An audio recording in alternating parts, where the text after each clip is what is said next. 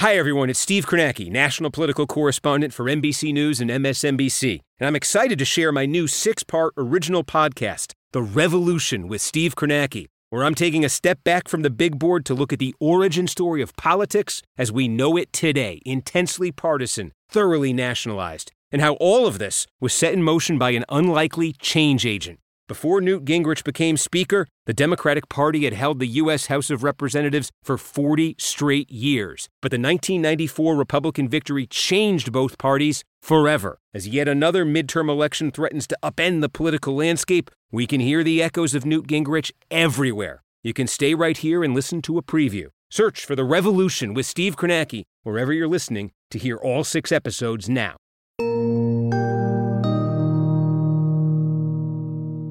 In 1994, the Democrats had controlled the House for 40 consecutive years, and it wasn't even close. Decade after decade, Republicans were buried in the minority, and almost no one, Democrat or Republican, thought they had any chance of breaking their way out. The permanent Democratic Congress, that's what it had come to be known as. And so when Republicans won the majority on that night back in November 1994, it was absolutely seismic. This was a political earthquake, with the fault line running right through Capitol Hill. The world turned upside down. The president said it was a revolution, and it was, with the Democrats getting run out of town. And just like that, Bill Clinton seemed doomed to become a one-term president. Although he wasn't on the ballot, President Clinton still comes out a big loser. Nearly every candidate he campaigned for last week went down in flames. And it felt even bigger than that still. It felt like America wasn't just rejecting Bill Clinton. It was like America was rejecting the entire Democratic Party. It felt like a new era was dawning, an era of top-to-bottom Republican rule, conservative Republican rule, one that might last for decades to come. House will be in order. Mr. Doorkeeper. Now it's a few months later, January of 1995. The House chamber is packed. The new session is about to begin. And then the soon-to-be Speaker of the House walks into the chamber, the guy who led the Republicans to this massive victory, Newt Gingrich. Mr. Clerk, the Speaker-elect, Newt Gingrich, representative from Georgia and the Escort Committee.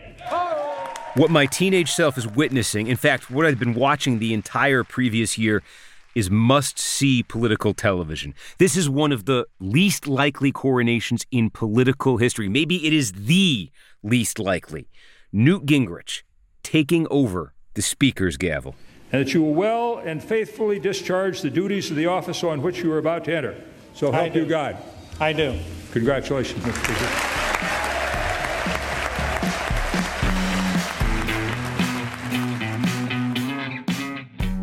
Over the next 6 episodes of this show, I'm going to tell you how Newt Gingrich got to this pinnacle. It's a story about how Democrats took their power for granted. And it's a story about strategy and ambition and sheer force of will. And about how Newt Gingrich sold his party on a brand new style of politics, one that was intensely ideological, confrontational, and above all, made for television.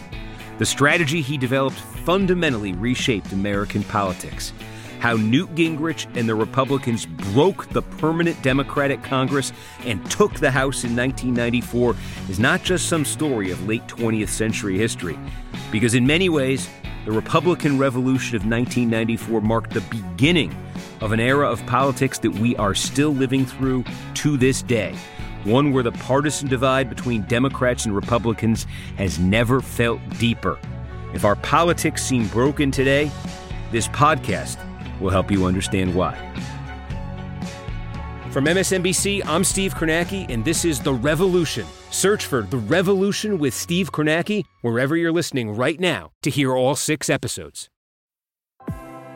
AT&T is opening connected learning centers across the country, opening doors for students in need by giving them access to free high-speed internet, computers, and educational resources that can keep them learning.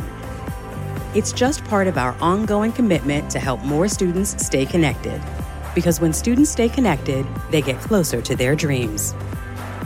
To learn more, visit att.com/connectedlearning.